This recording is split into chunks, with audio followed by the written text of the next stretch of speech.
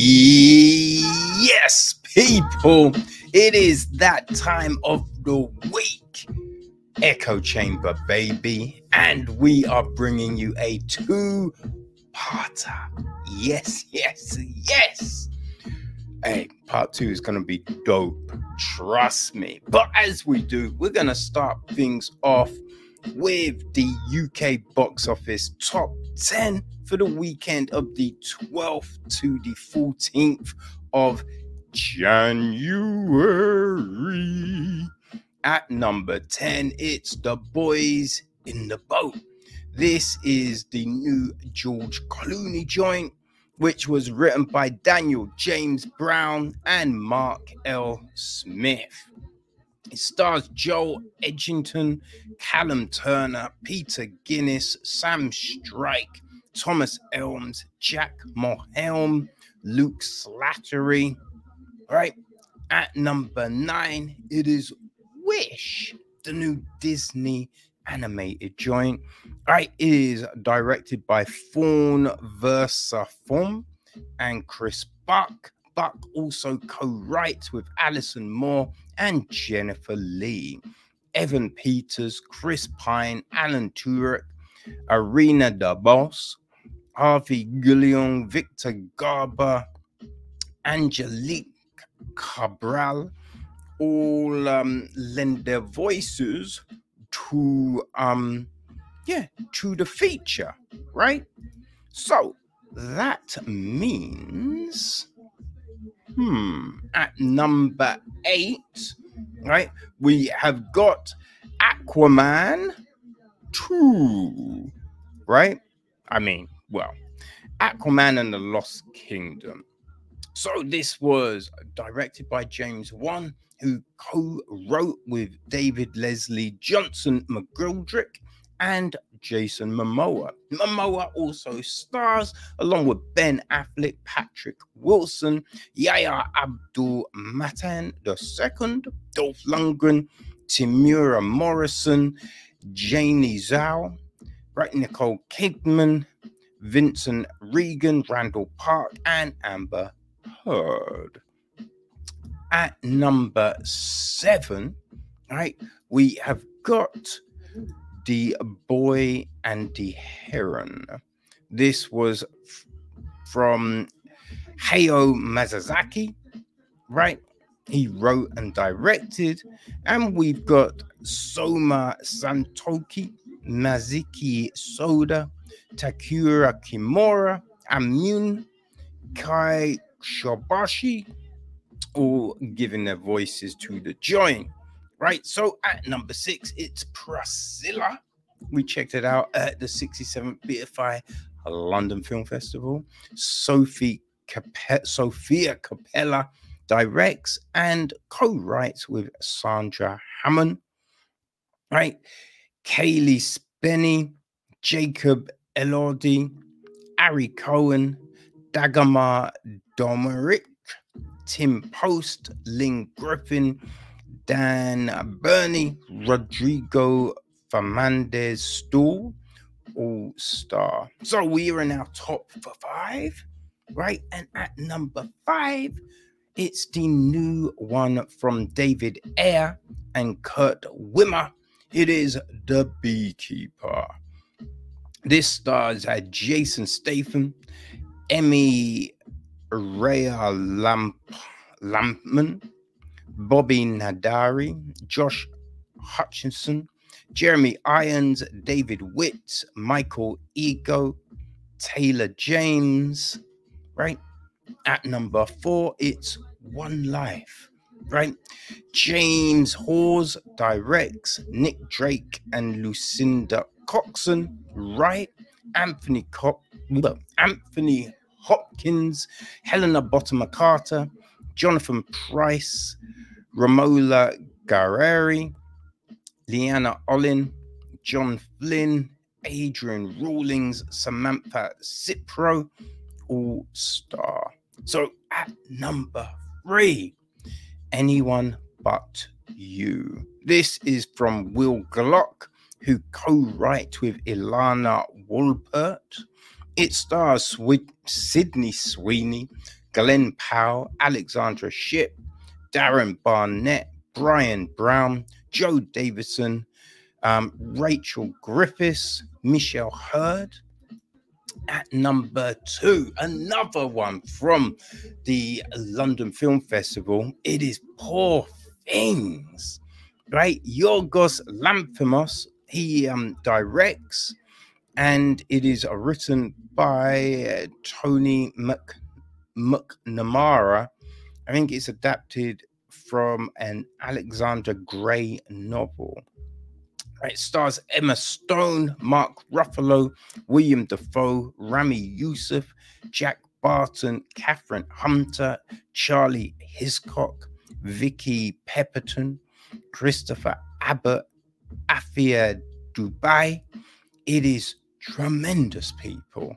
This was so fucking good. Go check it out. Do not bring the kids. It's an 18.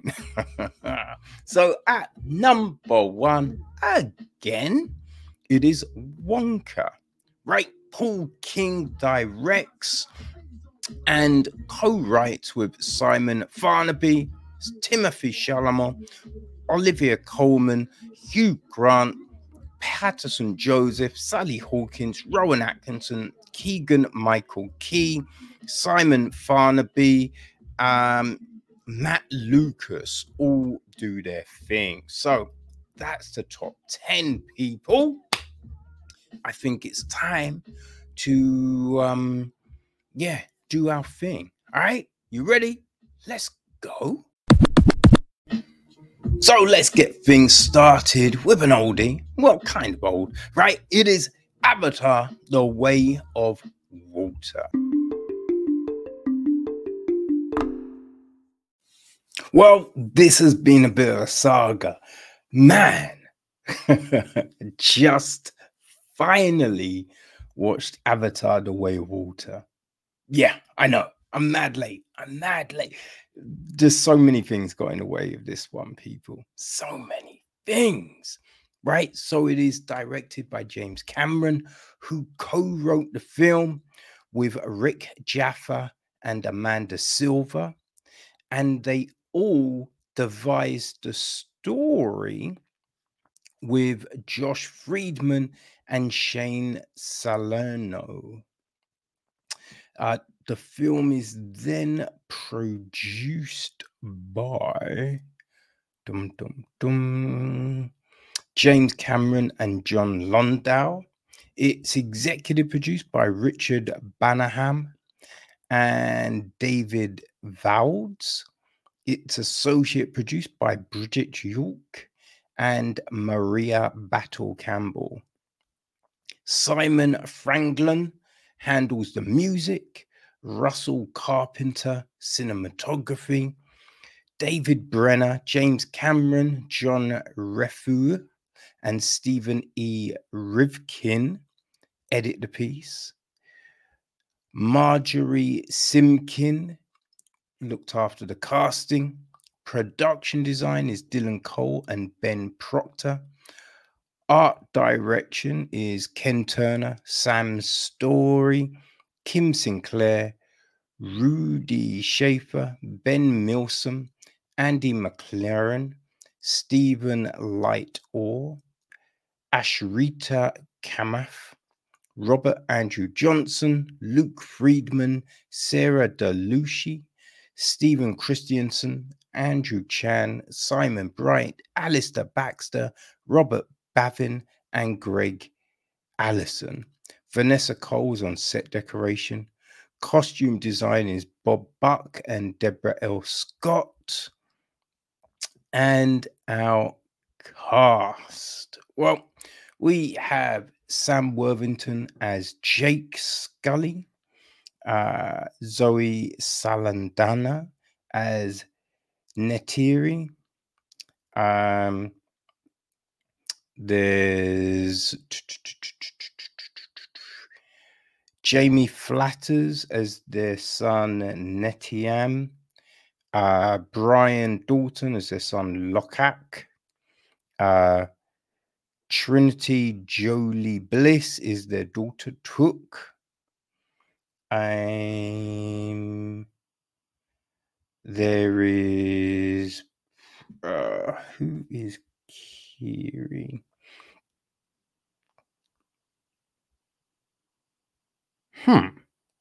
So Sigourney Weaver is Kiri, which is, I mean, that's a bit odd. That's really fucking odd. Huh. Because, yeah, that's fucking a little bats. Really? Yeah. Because, you know, she's two people, essentially. But yeah, she's the other daughter. And Spider is played by Jack Champion. He is their kind of adopted son in a way. We've also got Stephen Lang as Quidditch, Kate Winslet as Ronald, Cliff Curtis is Tonawa, Joel David Moore is Norm, CC Pounder is Moat, Edie Falco is General Ardmore, Brendan Cowell is Scoresby,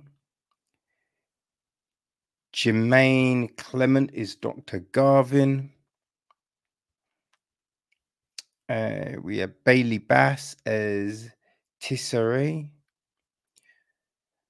Aaron Young is played by Philippe Gelgo. Rotxo is Dwayne Evans Jr. Selfridge is Giovanni Ribisi. Max Patel is Dilip Rao.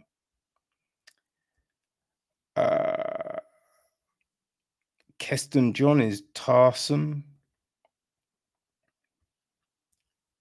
Yeah. Phil Brown is Stringer. I think that's a lot of the main people. There's so many odd names I struggle to pronounce, people. The gist of the story is 16 years after the Na'vi repelled the RDA invasion, Jake Scully and his family are living on Pandora. Things seem peaceful, but the RDA has other plans, invading and capturing Pandora. Scully forms a guerrilla group to try to expel the invaders. So that's the general gist of this one, right? So essentially 11 years. No, 13 years, my bad. 13 years after the first film, we get the sequel. Finally get the sequel. Now, we knew the sequel was coming mad early, but it was because they wanted to do all of this undersea stuff. They had to invent the tech, right? A bit like the first one. They basically had to invent the tech and have things catch up tech-wise for this to happen. And they did. Spent millions on putting this together. And boy, they came out big, right? This was huge. It made a shit ton of money, right? In the cinema, let alone Blu-ray and DVD and all of that jazz. You know what I mean? So yeah, they're golden. So part 3, which was made during part 2, is coming. And I believe 4 and 5 are a go now for sure. So yeah, it's big things. Now, I will say visually, this film is pretty fucking stunning. It is pretty fucking stunning for the most part. So because the Na'vi on land and with humans, it does look a little awkward. Does really looks CGI. I mean, it is CGI, so the fact it looks, you know what I mean? Now, underwater, whoa. Underwater is where this shines like a motherfucker. And I will say in the dark, right? The night raid stuff, the attack, the battles, all of that on land and on the ship, that looks stunning. And in the water, the illuminescence, all of that shit really pops, man. It's pretty fucking spectacular. It really is. Love that stuff. Like the whale type creatures. Man, I'm all about that. I'm all about that. You know, the tech looks good, right? I think, yeah, as I said, it's just the stuff with the Navi, with the humans, and in the day kind of looks a little bit, you notice it. It's a very noticeable, but the rest of the stuff, man, I'm just like, whoa. You know what I mean? You can see why people love this shit. It's, I think, story-wise is where I sometimes can't gel with this. Now, the whale type creatures, I forget their names, Tokis. Those, like that part of the story, I enjoyed, right? Because we know about whale migration and the fact that they will go to different places, right? And there's these markers that they leave so they can come back and all of it. I find that's just fascinating to me. So that kind of part of this was like, oh, okay, this is what we're doing, right? Just the differences between the Navi tribes, right? The forest people and the water people, right? You can see the evolutionary traits that have changed, the tails and all of that, lung capacity for the underwater, all great. That really cool, really cool. You know, and the fact that the learning how to breathe and the fact that kids are finding it easy and the adults, all of this stuff makes perfect sense to me. Love all of that stuff, you know? There's just some weird things, right? Like the Navi don't have breasts, but the females have got like the covering around the tops, which is very weird. It's very weird, right? Because it's kind of like going, oh, these aren't human, but we're going to put human traits on them, even though we're not saying that they are physically like you. It's just like, you have to let them be who the fuck they're going to be, right? You can't just go, oh, they walk on 2 feet, so we're going to make them humans in this way and blah, blah, blah, blah, blah. Like, we need to stop with that shit. It's just it's odd. It's an odd thing. It's an odd thing, man. Like, the other things for me, because you know, it's 16 years after, and when we're getting shown all of the stuff at the start, it seemed like, oh, everyone's shocked that the RDA come back. Like, Jake was a soldier. He shouldn't have been shocked. Right, the planet has all of these resources. So what? The you know, the humans were going to be like, oh, you know, we'll leave it. No, they were always going to come back, right? It's just these things that they're, you know, you're just like, wait, why wouldn't you have prepped? What? This makes no sense, you know? So that aspect of it, I thought was very weird. The fact that, again, ex-soldier, so you know, and he's worked with Quartech, you know what I mean? He was in the squad with him, so he knows that person, he knows his character. You can't leave people like that living. You have to kill them. You know what's going to happen, and He's seen what can happen, right? The threats and everything like that, but still you get these weird scenes, and it's just like, what are we doing? Right after everything that we're gonna do this? You know what I mean? So those things are kind of weird, but a big thing that I find it's a little jarring for me is the fact that they're gonna make Scully the chief. He's not even Navi. He's not even really Navi, but they're like, oh, you can come lead us, right?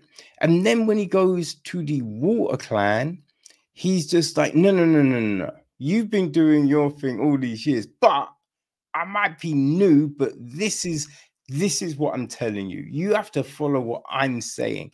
I'm the one making sense here. This is what you need to do. What the fuck? Right? What the fuck? Now, and don't get me wrong, I'm not saying, right, that this film is racist or anything like that, but it feels like it's written by white people that don't get certain things. You know what I mean? Because it just seems like, yo, how is it that these people would have this motherfucker come in and be telling them what to do? Right? And it's not even he's approaching it like, yo, okay, so I've had experience with these, and I don't know, man. I'm not quite sure. My recommendations would be this, but I don't want to step on your toes. It's just like, no, we need to do this. People, listen to me. And you're just like, know your role, you little jumped up motherfucker. What are you doing? What are you doing? You know what I mean? That was just kind of, ooh, yeah, kind of vexed me a little. I gotta be real, kind of vexed me a little. We do go through those, you know, tropes, right? Like the father irritated by the son, but then so the son shows his worth, and the father's like, I fully understand it now. You know what I mean? Just those things. We're doing those things. It's just, it's kind of a shame that with the new technology invented for this, we didn't invent some different modes of storytelling. You know what I mean? That's the thing. Now, I enjoyed the film for the most part. I enjoyed it for the most part. But yeah, it was just those things that were kind of vexing to me. And I know not to other people. I know other plenty of people that love it. I just sometimes I get stuck on stuff, right? It's over analyzing shit and getting caught up in these webs in my fucking head. But yeah, that's my take, people. That's what I'm, you know what I mean, thinking on this.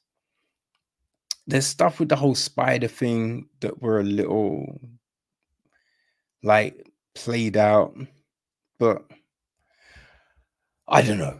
It's going to be interesting to see where this story goes, because we know we're meeting, I think it said 2 more tribes in the next film, right? I mean, it's curious that they are saying that the water people are home when they lived amongst the forest people for 16 years. You know what I mean? It's a bit like, okay. Like, you know what I mean? You've been there a minute and they're home. Yeah, if I was a forest person, I'd be fucking vexed. I'd be like, yo, we let you come in.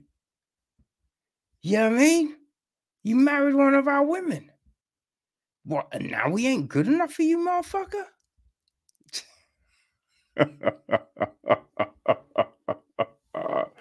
Oh boy, it's interesting, man. It's interesting. Yeah, I don't know if you loved the first one, you will very much enjoy this. You will, you know. I think if you really enjoyed the Star Wars prequels and then the last trilogy, you'll really enjoy this. You know, it just depends what you are looking for with this story, the originality and all of this kind of thing. It's 3.25 hours. It's long. I didn't necessarily think it needed all of what we have. There was stuff that kind of felt a little fillerish. I understand we're adding context and building kind of stuff, but some stuff felt like retreads of stuff we've seen earlier in the film, or a bit later in the film, kind of thing. It's just like, we're doing this again. Do we need this? So I don't know if it necessarily needed to be this long. But yeah, I don't know, man. This is a film that will, I think, you can be so many ways on it, right? You can love the fuck out of it, or you can just enjoy it, like me, right? There's gonna be people that just detest it, but yeah, I think you can be on many fences, right? Look at this in many different ways. Be interesting what you thought, people, because you probably got to this sooner than me.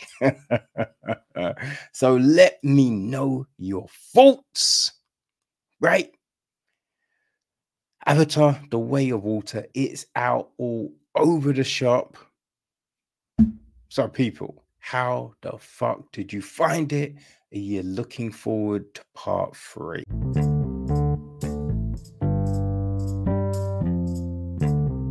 Next up, people, we have got One More Shot.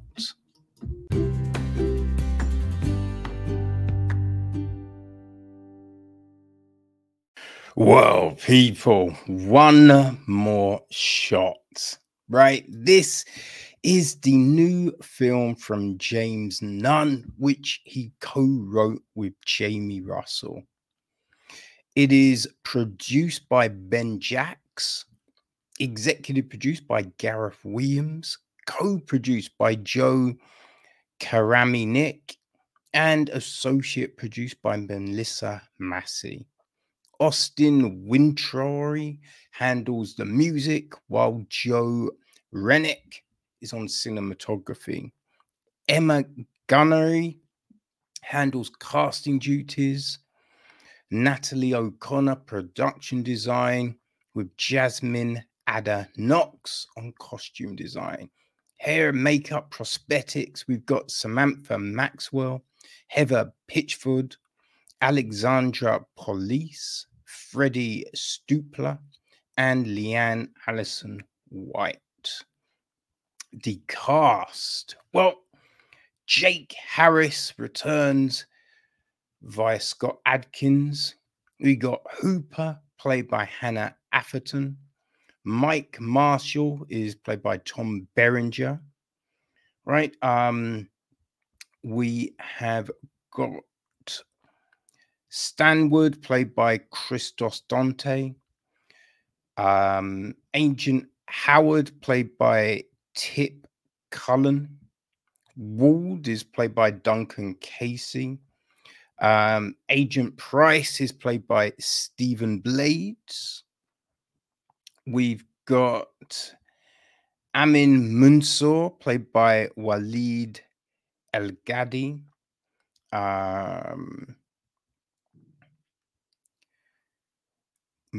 Jennifer Lomax, played by Alexis Knapp. We've got Munsoor's wife. Here we go. Nisha is played by Mina Rainan.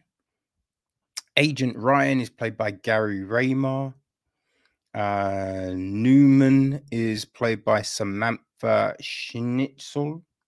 Dunbar is played by Aaron Tooney. Robert Jackson is Michael J. White. Kelly Harris is played by Jill Winternitz. Who else? Agent Jenke, played by Cassidy Little. Agent Long, played by Neil Limpau. Campbell, played by Teddy Linnard. Agent Donovan, played by Tom Lee. And I think Agent Lamb, played by Mark Hampton. Yeah, I think that's everyone. Yeah. So the gist of the story is following the Black Site attack in Poland, Navy SEAL Jack Harris must use all his honed skills to survive an airport siege from mercenaries attempting to capture high-profile terrorist suspect Amin Mansour. With a bomb threatening the State of the Union address, Mansour is the only person who may know its location. Still reeling from the loss of his team, Harris must protect the man he brought in for justice at any cost. So there we go. Now, what I didn't know going in was this was actually a sequel to One Shot from 2021, right? Which, to be honest with you, you don't really need to know, right? I think there's references to this thing in Poland, right? To the loss of the team and all of that kind of jazz. But yeah, I don't know how much relevance really, because it's pretty simple to follow. Now, maybe there's characters in this one who he came across in the first film, right? Maybe people he thought were his friends and, villains in this. I don't know. But yeah, it was pretty simple, right? You know what I mean? You didn't need a degree to get the gist of this. But the story was odd. There's a lot of odd things going on here, I've got to say. I really do like Scott Adkins and Michael J. White. I think they're great. Great at action.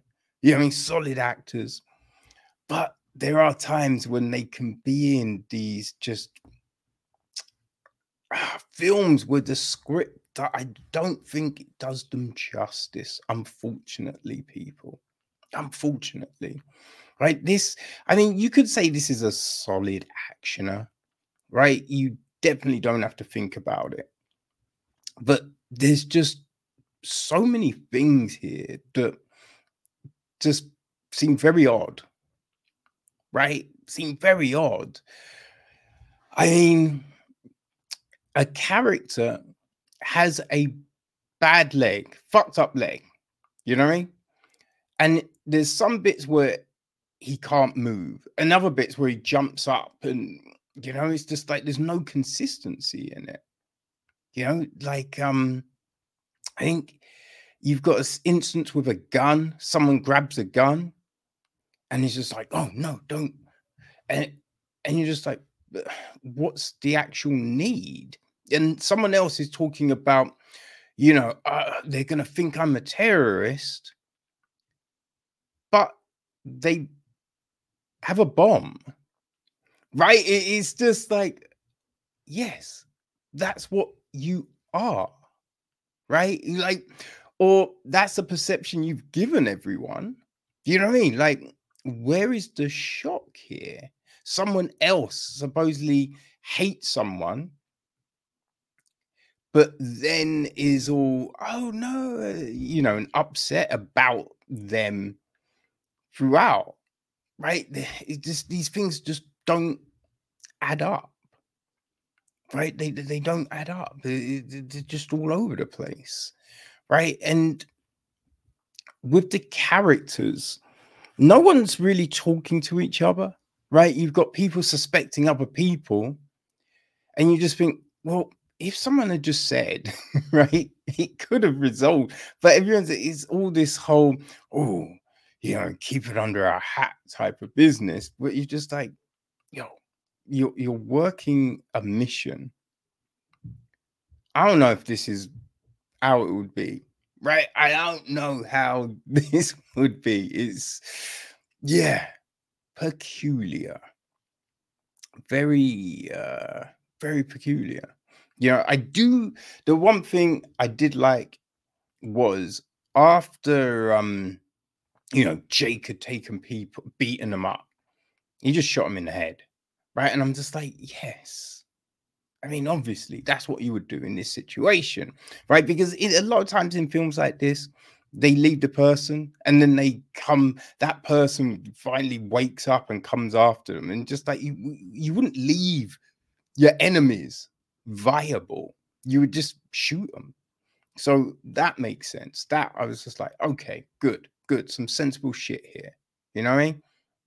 But yeah, there's one character who's getting shot at and all of this, and then they're like, don't hurt them.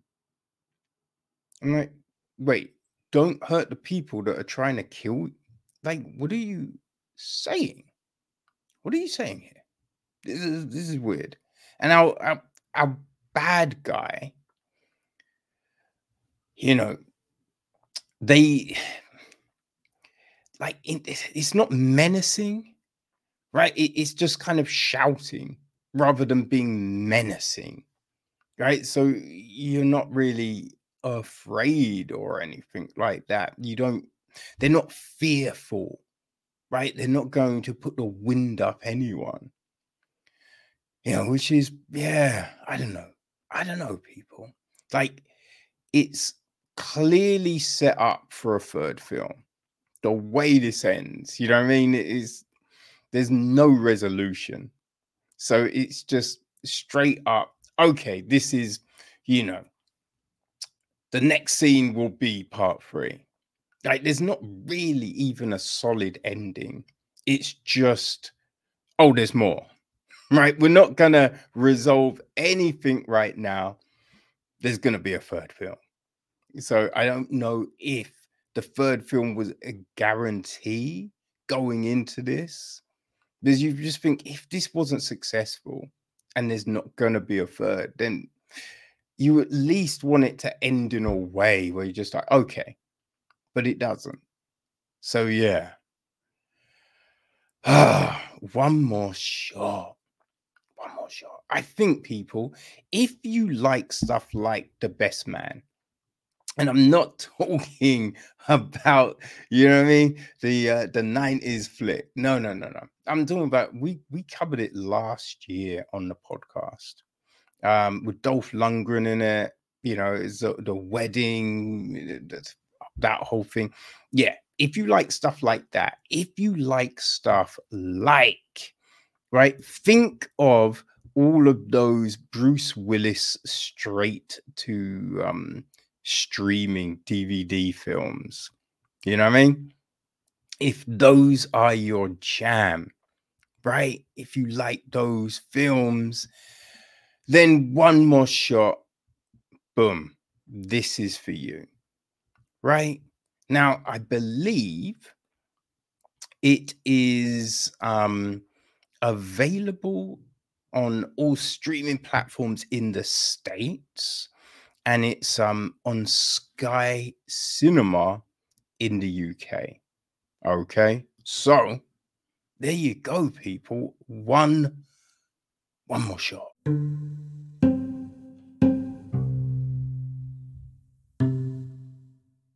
So it's new on Prime.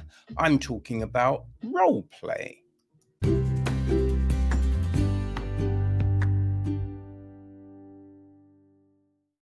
Okay, so Roleplay, right? This is the new film from director Thomas Vincent and writer Seth W. Owen. It is produced by Kaylee Cuckoo, Alex Heineman, and Andrew Rona. It's executive produced by Anna Marsh, George F. Heller, Ron Halpern, Luke Etienne, and Shana Eddie Groff. It is co-produced by Christopher Pfizer even, Rachel Clara Henchberg, Henning Malfenter, John Papisidera, and Charlie Wobalken. It's associate produced by Alan Giles Villavoya, and Fabrice Deleville. Raul Jones handles the music, Maxime Alexandra, cinematography, Gareth C. Scales edits the piece, while John Papasadra and Cornelia von Braun were on casting duties. Marco Bittner Rosa is production design. Marco Bittner Rosa, as well as Anja Muller, Marina Vasconcelos, and Wolfgang Meschan, handle art direction, with Ingeborg Heinemann on set decoration and Mona May on costume design. The cast, well, we have got Emma, oh gosh, hold on for a second. Emma Brackett is played by Casey Kalau, Cuckoo even. Her husband Dave is played by David Olawayu. They've got 2 children. Wyatt, played by Regan Brian Godjajan, and his little sister Caroline, played by Lucia Alu. And who else do we have? We've got Dave's sister Molly, played by Stephanie Levi Jones. Then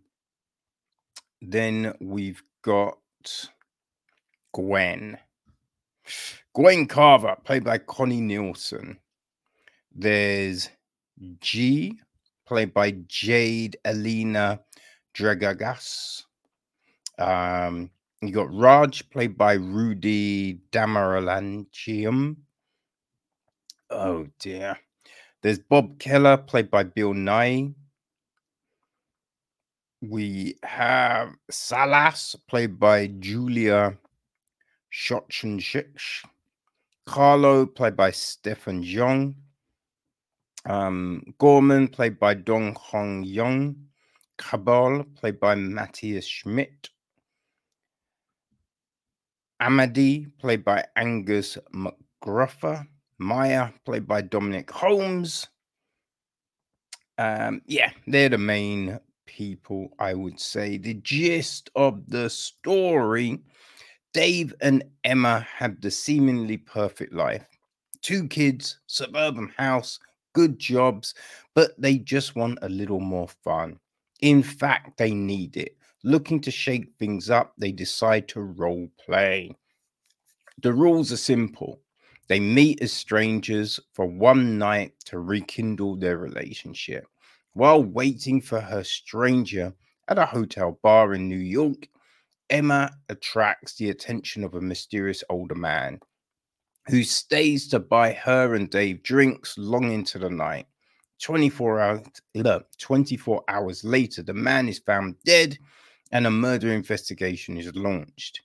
Emma and Dave's roleplay game now becomes a case of mistaken identity that leads Emma to disappearing and Dave being questioned by the police for murder. As disguises unravel, Dave uncovers the unbelievable truth. His wife, Emma, is a professional assassin who has been living a double life for years. Whoa. Whoa. Okay. That's a very odd synopsis, gotta say. Right? Because I don't know. There's things watching this film, right? The film is fine, essentially. Right? If you are looking for something where you don't have to think too hard, if you can switch off, it's perfunctory. It's all right. You'll be fine watching it. It's non-offensive. I think things with it though, when it says they lived a perfect life, I think we don't really get a whole heap of evidence of that. Now, they've got 2 kids, right? They've got a nice house, but it's seeing that connective tissue. Don't really get too much of that, right? But she misses an anniversary, she forgets. And then that leads to, oh, let's role play, which, fine, whatever. But Emma being this world-class assassin, the best. It's hard to believe that. It's hard to believe that. There's a thing that happens in a lot of kind of assassin type movies where they're meant to be the best, but then throughout we just see them making ridiculous mistakes, right? Like going into the room without gloves, right? Touching everything, leaving your DNA all over the place. You're just like, what's up with that? Is just going somewhere. I think if you've used the tools, you know how they work. So then the mistake made in the hotel, you just be like, that's unnecessary. Like, surely you just clean it up. You just handle it quickly. You don't stand around to gloat or anything. It's bizarre. And her disguises, it's just a wig. It's just a wig, right? It's like people change their hair color. A wig ain't gonna cut it, kid. You know what I mean? There was no prosthetics. There was nothing else done. And once you've seen a film like The Killer, right? The Michael Fassbender new film on Netflix. Watched it during the 67th BFI London Film Festival. It was great because it dealt with the minutiae of being a hit person, right?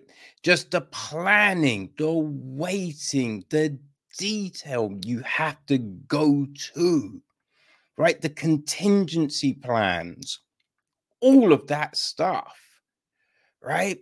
And that was great because you don't usually see that, and you don't see it in role play, which I mean, you just think when you're living that life, there's things that you would put in place, to extricate yourself and your families, right? It just makes sense. But we don't really get that. And it's all kind of, cleaned up pretty easily, I would say, right? There didn't seem a whole heap of hurdles, right? And even in the situations that might be sticky, not really, right? Not really. Like the fight scenes, look, I don't know. You've got boxing, you've got mixed martial arts, right? On TV all the time. We know what fighting is. So it's hard to kind of buy what we see as being, legit and all of that. And also, a gut wound. Really? Really? There's just the notion of, oh, I'll avoid your organ. You can't say that. The organs aren't in the same place for every single person. And even if you take people of the same body type, doesn't mean shit's going to be in exactly the same place. So to be like, oh, if I do it here, it will avoid all your you can't say that. That's an insane thing to say. Right? It was just it was kind of crazy. It was kind of wacky, man. But listen, the acting is fine, right? There's nothing other than the weird, things in the script. There's nothing that's too crazy here. Acting is fine, the camera work is fine. It's not like, ugh, that was so bad. But it was just this script that doesn't really make any sense. Right? Mad plot holes and all of this all over the place, And then just some of the dialogue was a bit weak. So that's where it really falls down. It's the story and the script. Everything else, it's all right. If you like a crime story, right? If that's your jam, then you might want to check it out. It's kind of similar to the Family Plan that dropped on Apple at the mid-December, right? Covered it on the podcast. But I would say that was a better film. But yeah, if you like the Family Plan, then right? I think role play could be for you. So it's on Prime. You can watch it if you have a membership, right? So there you go. Role play. Okay, so man, we got the new Gareth Edwards film. That's right, baby. It's The Creator.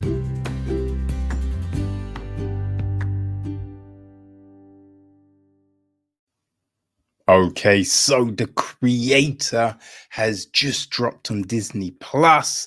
So, goddamn, I had to give it a check, right? It is written and directed by Gareth Davis, with Chris Weitz also helping on the screenplay. The film is then produced by Gareth Edwards, Kiri Hart, Aaron Mitchell, Galileo Mondal, Gaku Naratio, Ace Salador, Jim Spencer, and Rodney Lewis Vincent. Michael Schaefer, Yariv Mitchen, Nick Meyer, Natalie Lenman, Zev Foreman. They will executive produce. It's co-produced by Courtney Cuniff and Nicholas Simon, with Chidhanuk Pludpu line producing. Hans Zimmer does a masterful soundtrack. Greg Fraser and Oren Sofa handle cinematography, while Hank Corwin, Scott Morris, and Joe Walker handle the editing duties. Gina J is on casting. James Klein, production design.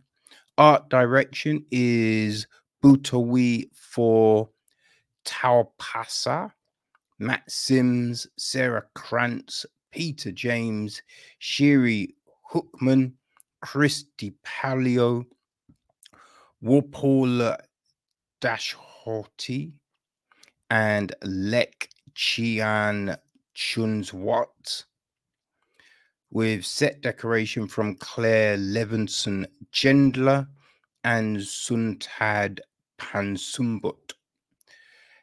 Costume design is Jeremy Hanna and Priyan Lin Suwanafada.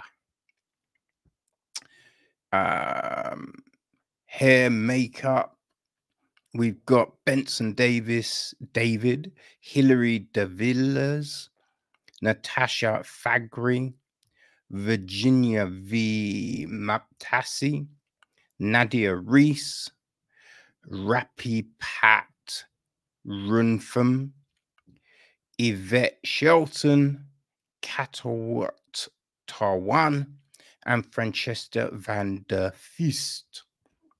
Now, the cast. We have got John David Washington as Joshua. Maya is played by Gemma Chan. That is his girlfriend, wife, I think, right? We got Alison Janney as Colonel Howe. Haroon is Ken Watanabe. We got Madeline Yuna Voles as Alfie. Right. Amar Chadha Patel is Omni. Sergeant Boo and Sekon. Mark Mencha is McBride. Robbie Tan is Shipley. Ralph Inson is General Andrews. Michael Esper is Captain Cotton. Veronica Nuke is Cammy. Ian Verdun is Daniels. Daniel Ray Rodriguez is Hardwick. Lambert is played by Rad Piera. Bradbury is played by Sid Skidmore. Karen Aldridge is Dr. Fanky. Fiwat Malvai is Bumi. Commander Door is played by Liana Cha. I think that's probably our main group. And it's all the names I can actually pronounce. And the story is this: amid a future war, right, set in 2070, between the human race and the forces of artificial intelligence, Joshua, a hardened ex-special forces agent grieving the disappearance of his wife, is recruited to hunt down and kill the creator, the elusive architect of advanced AI, who has developed a mysterious weapon with the power to end the war and mankind itself. Ooh, right? Now, there's a lot, about this film, right? The fact that it was done on a pretty small budget for a big, sci-fi film. And then also some of the reaction to the film, right? A lot of people are like, hey, it looks all good, but the story is meh. So I was interested. I was very interested. I mean, I'm a big fan of Gareth Edwards anyway. So I came into this just wondering, right? And I really liked it. I really liked it. I don't really get the criticism for the story because, yes, AI is in it, right? AI is in it. And yes, there's a load of sci-fi films and action films with like AI as the protagonist, right? I mean, that's part and parcel of today. You know what I mean? Like AI is the big talk. Like AI was always the thing, in sci-fi. It was always that interesting topic. What would happen? Terminator did it. If machines took over, right? If we put our trust too much in machines. So the concept, yes, the concept isn't new, but so many people are doing the concept. you have to look at the approach to it all. And I thought that Edwards took some real interesting, looks at this, right? Just with the notion of what AI is actually trying to do, you know? Like we get told something and then we find out something else. So it makes this very interesting, right? The way AI and the robots, right, have taken on these kind of human traits. Like when you look at all the things, when you go to that temple kind of building, and they've got like a lot of kind of classic architecture. And when I say classic, I mean when you think of ancient Greece, ancient Egypt, things like that. Um, so they've got lots of that architecture, but incorporating like a robot aesthetic, which interesting, right? And it makes sense within the context of this story. The way that the tech looks, which reminded me slightly of a film, The Tangle. you know we looked at that a while back. Jessica Graham and Christopher Soren Kelly created that, and boy, if you haven't seen The Tangle, people, you need to go see The Tangle. It is magnificent. It is so good. But yeah, the way they approach tech kind of reminded me of that film, and just the look of the robots themselves. I mean, there's two kind of looks to the robots. Both I thought was very interesting. I did like the approach to sci-fi because we had some kind of different designs here. It wasn't necessarily what we've seen in other places. And can I just say the bombs, right?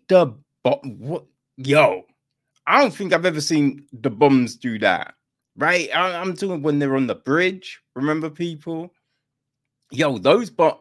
I don't think I've seen those bombs, that type of bomb before. That was, whoa. I love that shit. That was great, you know? And with this film, like we explore these emotions, right? Because, you know, we see what Joshua is trying to do, and then we see this journey that he is on throughout the film, and the way everything kind of changes. Everything changes for so many people, right? We see it, which reminds me of like racists, right? When people grow up in a household that is just vile, just, full of hate, they take on those traits. But the minute they start getting immersed in other cultures, right? They see the world for what it is. That stuff disappears. Not all the time, obviously, but a lot of the time it does, right? And people wonder, I don't know what I was thinking, right? I was told this group of people were this, but they're not, right? I mean, a big example of that is Sean Strickland, the current middleweight champion, right, in the UFC. He's talked a lot about his childhood, being brought up, in just a vile, with a vile upbringing, in a vile household. And he had a lot of views.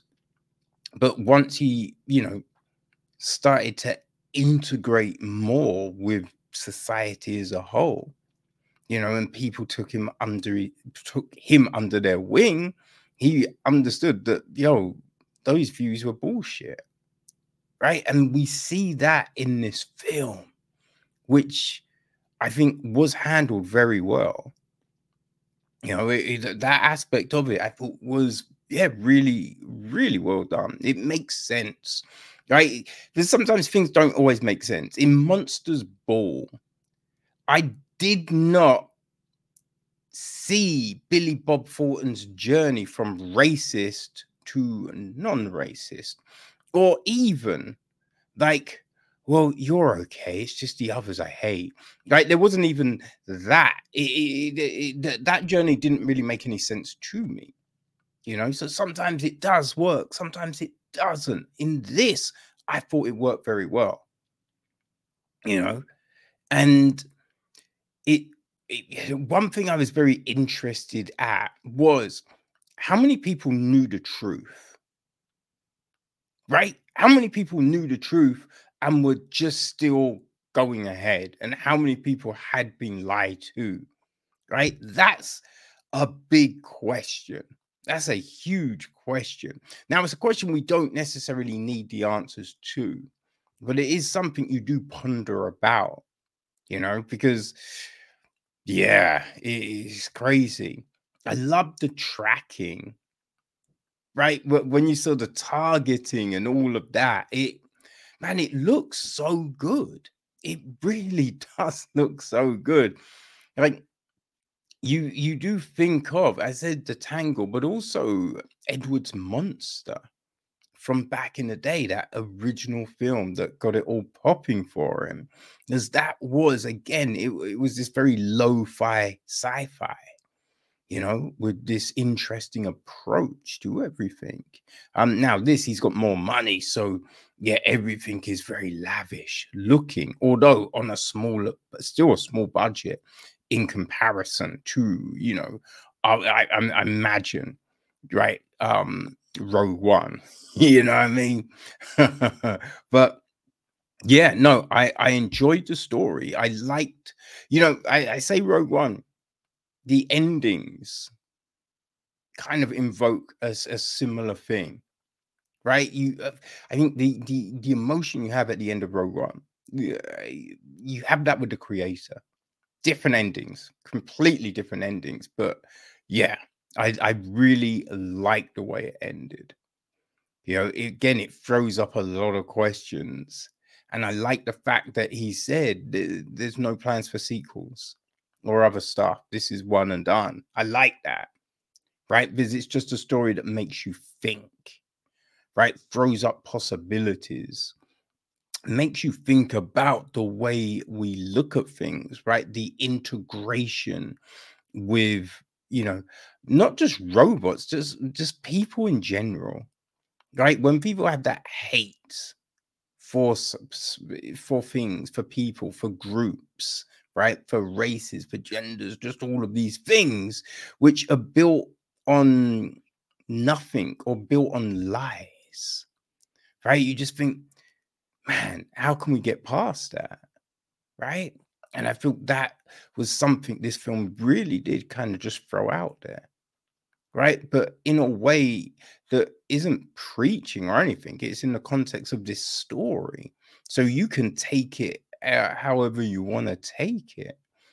You know, I thought the acting was really good. I will say, I did not realize Alfie was a girl. Now, hey, don't, you know what I mean? Don't look at me weird, people. It might be obvious for you, but remember, I got fucked up eyes, right? Because I'm just seeing a robot. You know what I mean? But I don't know it was a girl until they were saying it. But god damn, I've got to say, right? That young lady, Madeline Unival's, what a fucking great performance. Right, we got some really good performances here. John David Washington, Gemma Chan, Alison Janney, just to name a few, right? Amor Chadri Patel, Sturgis Simpson, Ken Watanabe. But Madeline just, but she had to give this incredible emotional kind of play of looks, and she killed it, right? So yeah, there is a lot to love about this film, you know. Yeah. So, people, if you haven't seen it, if you held back because of some of the reactions you saw, just don't listen, man. Just make up your own decision. Take a look, right? As I said, it's now on Disney Plus. So if you have that, you can watch it for free. Otherwise, it's just on VOD. So it's out in the world, baby. You know what I mean? If you want some, new sci-fi, a new IP that's not attached to a huge sprawling franchise where you think, I gotta know all this history, right? If you want something a little fresh, then the creator is that film, baby. It is that film. Gareth Edwards, I salute you, sir. Another solid home run there, everyone. Boom. Go check it, The Creator. And it's hitting cinemas on Friday. It's Werner Herzog, Radical Dreamer, a new documentary.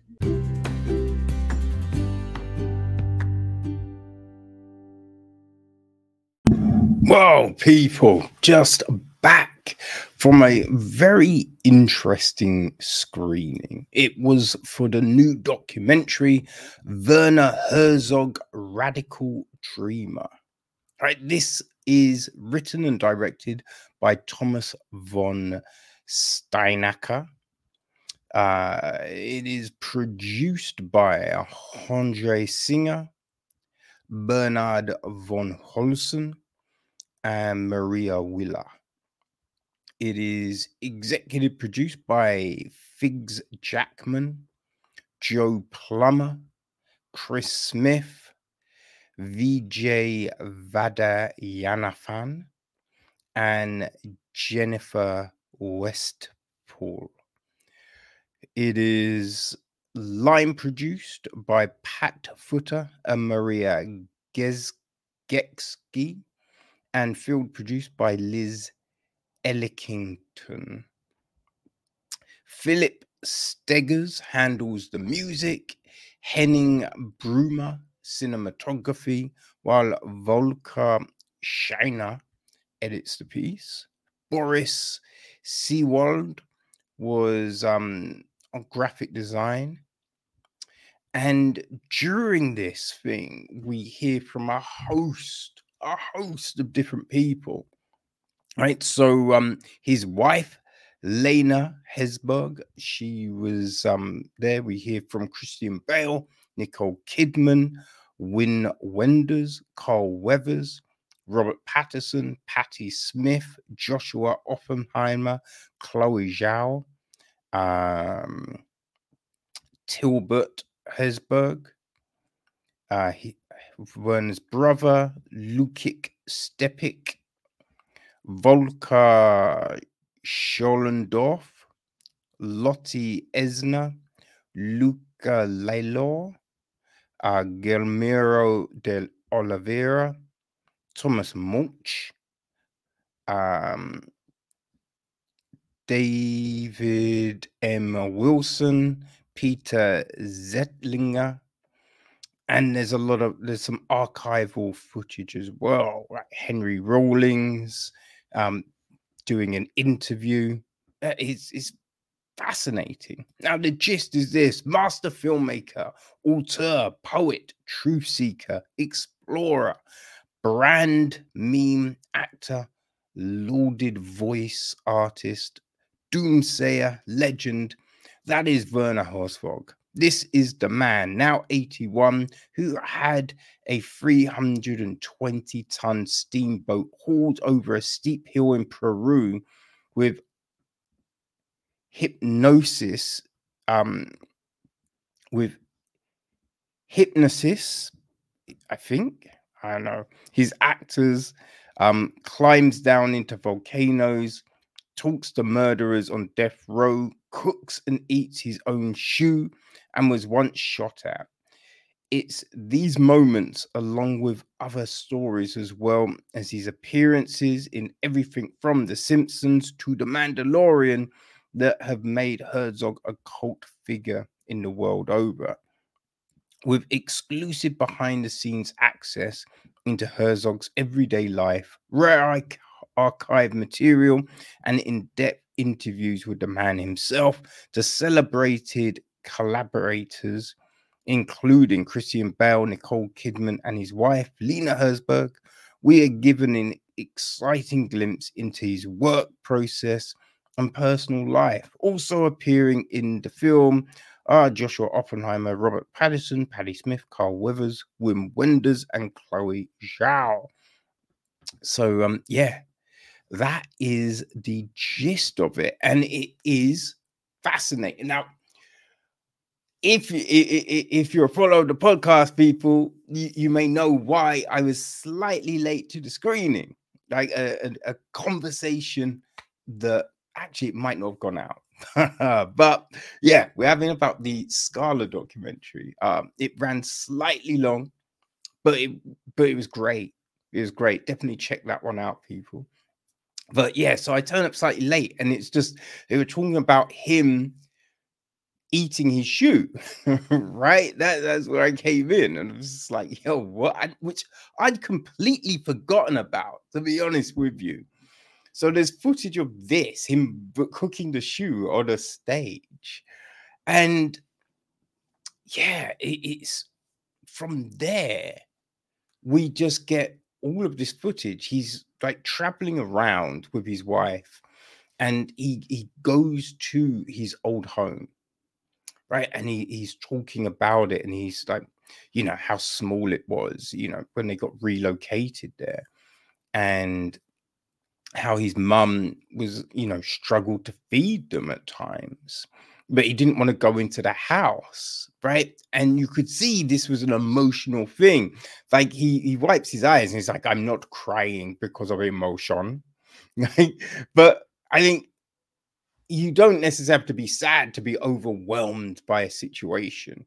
And you do feel that, yeah, the way he was talking about certain things, you could see this like emotion in him. Like we see footage of him talking to his film students, right? And teaching. And it's Herzog just has this way of talking. It's very kind of deadpan, but it's clear he has humor. You know what I mean? Like a student is like, oh, could you tell us about, someone who you regard from your era of filmmaking? He's just like, my era is still happening. I will have you know. It's just, yeah, it's just amusing, and we just have all of these different people contributing and just waxing lyrically about his talent. Now, a lot, and I mean a lot of this is subtitled, which I did not know. I did not know going in. And there's no background behind the subtitles, right? So there's times when you've got this white writing on a white or very light background. So yeah, I can imagine people just struggling with that. Obviously, I couldn't even see what the word said, right? Which was a shame because, there was all of these people just talking about him and talking about stuff. And sometimes you'd have these people talking, and then we cut back to Herzog even, and it sounded like he's following on from something that they have said, right? So there's bits that I wasn't able to catch, which was definitely frustrating. Definitely frustrating. But it was fascinating, right? I think there was a bit when he's busy, he's an director, writer, poet, actor, voice artist. You know, he's opera. He's directed a lot of opera, but yeah, he's done a lot of voice work. And he was voicing a cartoon character, and they were doing something about penguins. And just in this little snippet, just everyone in the room just started, because it was just hilarious. And that's the first time I'd seen it. First time, but it was hilarious. What I did think was interesting though, because the Boondocks was his first bit of voice work, and they don't reference that unless they did at the very start in a bit that I missed. But yeah, I thought that was interesting that that wasn't referenced at all. Now they reference the Simpsons, obviously, right? His work on the Mandalorian, right? I don't think they mentioned the Reacher film he did with Tom Cruise, which the first Reacher film, although it's not really Jack Reacher, right? But it was an enjoyable film. It was an enjoyable, popcorn action film. Like his work on The Mandalorian was very good. But we look at all of this stuff, right? He's looking at this waterfall and being like, this is, I resonate with this. My soul is here. And he had no interest of finding out where this started, where the source of the waterfall was, which is very interesting. Because I mean, a lot of times when you see these things, it's just, oh, I wonder where this starts. Let's track it. Let's track the river. Right? No interest at all. He's a very interesting guy. Like, it's like, I wish I could fly. It's a travesty I was not an athlete. Right? Just interesting things.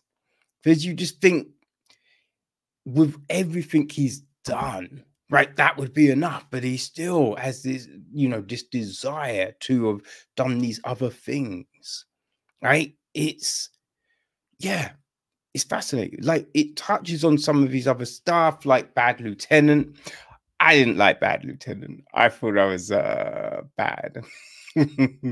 But yeah, it was interesting, because he had Chloe Zhao talking, and just the way he directed and was working with Nicolas Cage, just all of this stuff. I think anyone that is a fan of Werner Herzog will enjoy this. I mean, as long as you can see subtitles, I think people will enjoy this, and just find it intriguing because it does cover a lot. Christian Bale had a lot of heartfelt things to say about the man. It's very intriguing. Now, it will be hitting cinemas in the UK and Ireland, right, on the 19th of January, this Friday, and the Blu-ray and DVD will be dropping on the 19th of February. Okay, so you can check those things out. Now, the other thing, people, right? So on Friday as well, his film The Enigma of Caspar Hauser, right, which is having its 50th anniversary, will be hitting cinemas as well. So you can not only do a deep dive on Werner, but you can see one of his early films, right? This was from 1974. Now, I was invited to a screening, but that film is straight, subtitled. So I unfortunately I couldn't do that, but you can. So if you are a Werner Herzog fan, boom, you can find out a lot about the man, find out what others think of the man, and then also consume some of his classic work, right? And remember, people, the DVD and Blu-ray will be dropping on the 19th of February. So yeah, I think anyone that is a fan, if you enjoy, these type of documentaries, I think this will be one for you. So, yeah, there you go. Werner Herzog, a Radical Dreamer.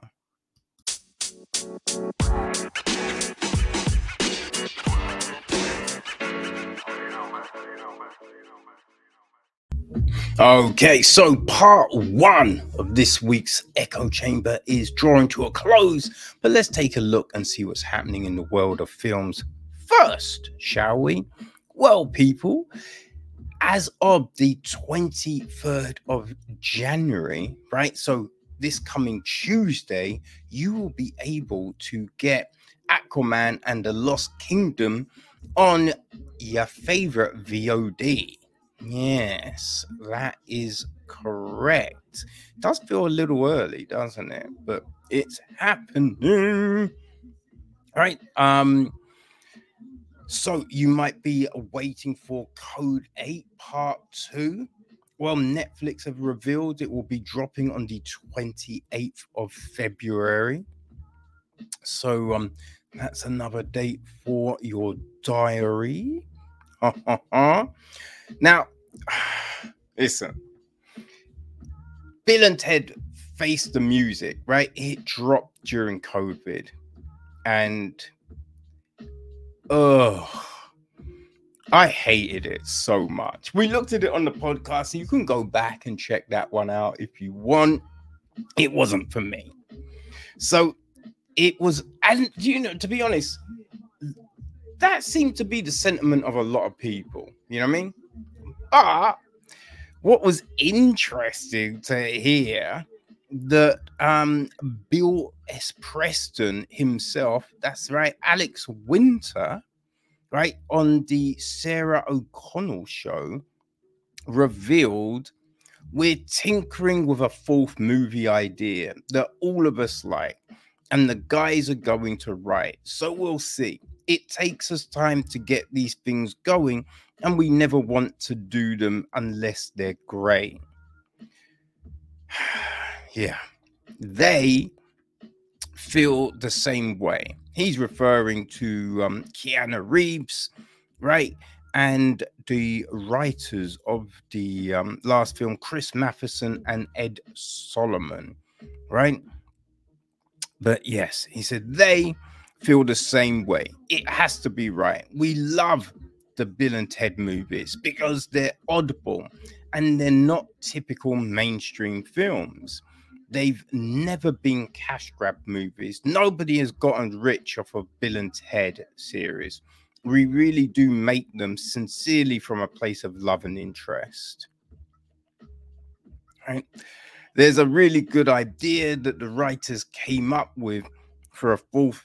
That's kind of obvious. I don't want to give it away. I mean, listen, if it's better than the third one, great. If we're back to the quality of the original two, I'm there. I have a bad feeling that it will not be, but we will see. Okay, so it's been revealed, right, that Jordan Peele, a new film he's producing, right, and was removed off of the film schedule at Universal, probably just for the whole reason so many things have shifted, right? But didn't have a name. It's now being called Goat, right? And it looks like it's being directed by Justin Tipping and will star Marlon Wayans, right? So it's meant to be based on a pitch by Zach Ackers and Skip Brokey, and it's about a promising young athlete and football player who is invited to train with the team's retiring star. Right, so Wayans will be playing that retiring star. So yeah, we will see how that one goes. You know what I mean? Right. In other news, right, we got a couple of games that are being made into films. The first was a game called Martha is Dead. Right, this is from LKA. I don't play games, people, so I don't know. LKA and Wired Productions. Right, well, Wired Productions and Studio Enter Extraordinaire are supposedly bringing it to the big screen. All right, so the story unfolded in a war-ravaged landscape of Tuscany in 1944. The haunting narrative unfolds against the backdrop of World War II. We follow Guilla, a young woman ensnared in a chilling mystery following the death of her twin sister Martha. So, yeah, if you love the game, it's coming to the big screen, baby. All right, another, as I said, there's two of these, right? The other one is called Until Dawn. Right, and so this was a PlayStation game, right? And David F. Sandberg, right, is doing it, right? And that's not to be surprised, because we did hear that after Shazam 2, he was going to be coming back to his horror roots. So yes, so Blair Butler wrote the script, right? With Gary Duberman doing some rewrites on that. Right, it's being produced by Lota Loston, Roy Lee, Azil Quibash, and Carter Swan. So, yeah, if you like that game, you're in for another treat, right? So, two big films are coming back to the cinema, right? We have got a black and white version of Godzilla Minus One. It's called Godzilla Minus One Minus Color. So that will be hitting a cinema near you from January the 26th, ending on the 1st of February. Now, I don't know if that's just gonna be in limited locations, right? It might just be the States, it might just be Japan. I'm not quite sure, but keep an eye out. Now, other one, Dune Part 1, right? So that's one night only in the States on the 24th of January at 7 p.m. Right, it's hitting select IMAX locations in North America on that day, right? But it will be playing in other places in the world. So with that, it's hitting from the 7th to the 9th of February. So yeah, if you're not in North America, you get more of a window, right? But yeah, June. I mean, that's great to see in the cinema, people. It really bloody is. What a film. Right, now, the other week, we saw that we're getting a biopic on Linda Ronstadt, right? The music icon who Selena Gomez will be portraying. There was no director attached then, but now we can see it is David O. Russell. He will be taking the helm on that one. So big news, right? And we also last week talked about Netflix confirming they would be doing a new Fear Street film, right? So all we knew is they're doing a film, right? This week, because R.L. Stine, right, talked about it. They are adapting his book, The Prom Queen, Good News. Right? So, yes, if you are a fan of that book, if you were just wondering what would be the new Fear Street film, that's it. Prom Queen. Boom. There you go. Right. So this is I think this is the synopsis of the book, which came out in 1992. A spring night, soft moonlight, 5 beautiful prom queen candidates, dancing couples at the Shadside High Prom. These should be the ingredients for romance, but stir in one brutal murder, then another and another, and the recipe quickly turns to horror. Lizzie McVeigh realizes that someone is murdering the 5 prom queen candidates one by one, and that she may be next on the list. Can she stop the murderer before the dance is over? For good? Bum, bum, bum, bum, bum. Man, I like the original trilogy, so I'm down for this one for sure. We will see what happens. So Maggie Gyllenhaal, right? She's got a new film coming called The Bride, and a lot of big names have signed up for it, right? It's her remake of The Bride of Frankenstein, right? I think she's throwing a new kind of spin on it, right? I mean, the first one was old, right? 1935, right? So, yes, some of the names boarding her new film: Christian Bale, Annette Bening, Penelope Cruz, Jessie Buckley, Peter Skarsgård. Boom. I mean, that's pretty fucking good, right? It's pretty good. So, yes, there you go. It's being produced by Emma Tillinger Koskoff, Talia Kleinhandler, and Osnat Handelsman Curran. So yeah, there you go. There you go. Right now, in other news, we recently had the 2024 Critics' Choice Awards.